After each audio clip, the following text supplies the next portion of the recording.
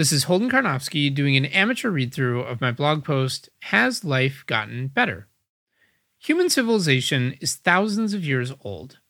What's our report card? Whatever we've been doing, has it been working to make our lives better than they were before? Or is all of our progress just helping us be nastier to others and ourselves, such that we need a radical re-envisioning of how the world works? I'm a little surprised you've read this far instead of clicking away. Thank you. You're probably feeling bored. You've heard the answer. Yes, life is getting better. You've heard it a zillion times from books like Enlightenment Now and websites like Our World in Data and articles like this one and this one. I linked to a couple articles. But I'm dissatisfied with this consensus, and the reason comes down to the x-axis.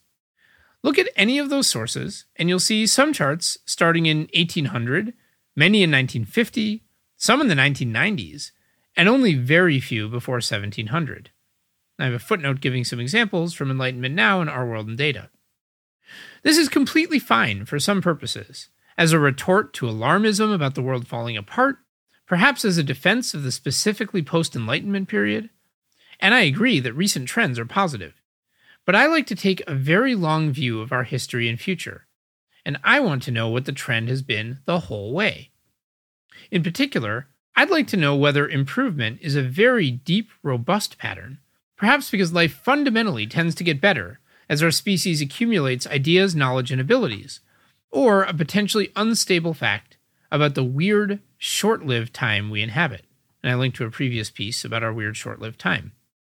So I'm going to put out several posts trying to answer, what would a chart of average quality of life for an inhabitant of Earth look like if we started it all the way back at the dawn of humanity? This is a tough and frustrating question to research because the vast majority of reliable data collection is recent. One needs to do a lot of guesswork about the more distant past. But I've tried to take a good crack at it, to find the data that is relatively straightforward to find, understand its limitations, and form a best guess bottom line. In future pieces, I'll go into details about what I was able to find, what my bottom lines are.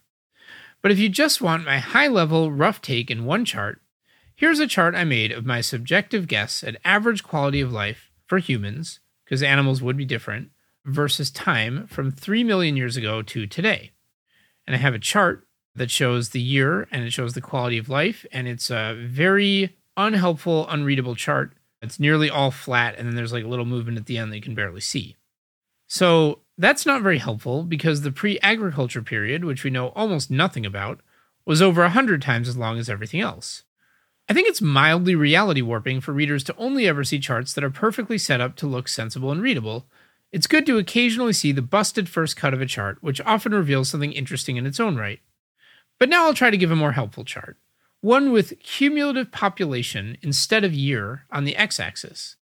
The population has exploded over the last few hundred years, so this chart has most of the action going on over the last few hundred years. You can think of this chart as showing if we lined up all the people who have ever lived in chronological order, how does their average quality of life change as we pan the camera from the early ones to the later ones? And then I have a more helpful chart, and it's showing the evolution of quality of life for the average person according to my best guess to date. And basically the first bit of the chart is flat, indicating uncertainty from the beginning of our species until the start of agriculture around 10,000 BC. And then there's a noticeable drop. There's a noticeable fall in quality of life around the start of agriculture. And then between then and around the year 1000 AD, the chart is basically flat. And then it goes up like a really tiny amount before 1500. And then around 1800, it picks up and goes up more steeply. And it finally passes the original quality of life before agriculture, sometime between 1800 and 1960. Then it keeps going up, and it reaches its highest point around today. In other words, first, we don't know much at all about life in the pre-agriculture era. Populations were pretty small, and there likely wasn't much in the way of technological advancement, which might, or might not, mean the different chronological periods weren't super different from each other. Second, my impression is that life got noticeably worse with the start of agriculture some thousands of years ago, though I'm certainly not confident in this. Third, it's very unclear what happened in between the start of agriculture and the Industrial Revolution a couple hundred years ago. And fourth, life got rapidly better following the Industrial Revolution and is currently at its high point, better than the pre-agriculture days. So what? Well, here are some takeaways. First, I agree with most of the implications of the life has gotten better meme, but not all of them. I agree that people are too quick to wring their hands about things going downhill. I agree that there is no past paradise, or Eden, that we could get back to if only we could unwind modernity. But I think life has gotten better is mostly an observation about a particular period of time, a few hundred years, during which increasing numbers of people have gone from close to subsistence incomes to having basic needs such as nutrition comfortably covered. I think some people get carried away with this trend and think things like, we know based on a long, robust history that science, technology, and general empowerment make life better. We can be confident that continuing these kinds of progress will continue to pay off. And that doesn't seem quite right as too absolute of a statement. There are some big open questions here. If there were more systematic examination of things like gender relations, slavery, happiness, mental health, and other things in the distant past, I can imagine it changing my mind in multiple ways. Particular examples might include, first, learning that the pre-agriculture era was worse than I think, and so the upward trend in quality of life really might be smooth and consistent. Or learning that the pre-agriculture era was really a sort of paradise, and that we should be trying harder to undo technological advancement and recreate that environment's key properties. Also, as mentioned previously, better data on how prevalent slavery was at different points in time and or on how institutionalized discrimination evolved could be very informative about ups and or downs in quality of life over the long run. So here are the planned future posts in this Has Life Gotten Better series. The post Quality of Life in the Industrial Era will introduce my basic approach to asking the question, has life gotten better? And apply it to the easiest to assess period, the industrial era of the last few hundred years. Next, pre-agriculture gender relations seem bad. We'll examine the question of whether the pre-agriculture era was an Eden of egalitarian gender relations. I like mysterious titles, so you'll have to wait for the full post to find out the answer. The next post, was life better in foraging/hunter-gatherer times? No. We'll attempt to compare quality of life in the modern versus pre-agriculture world.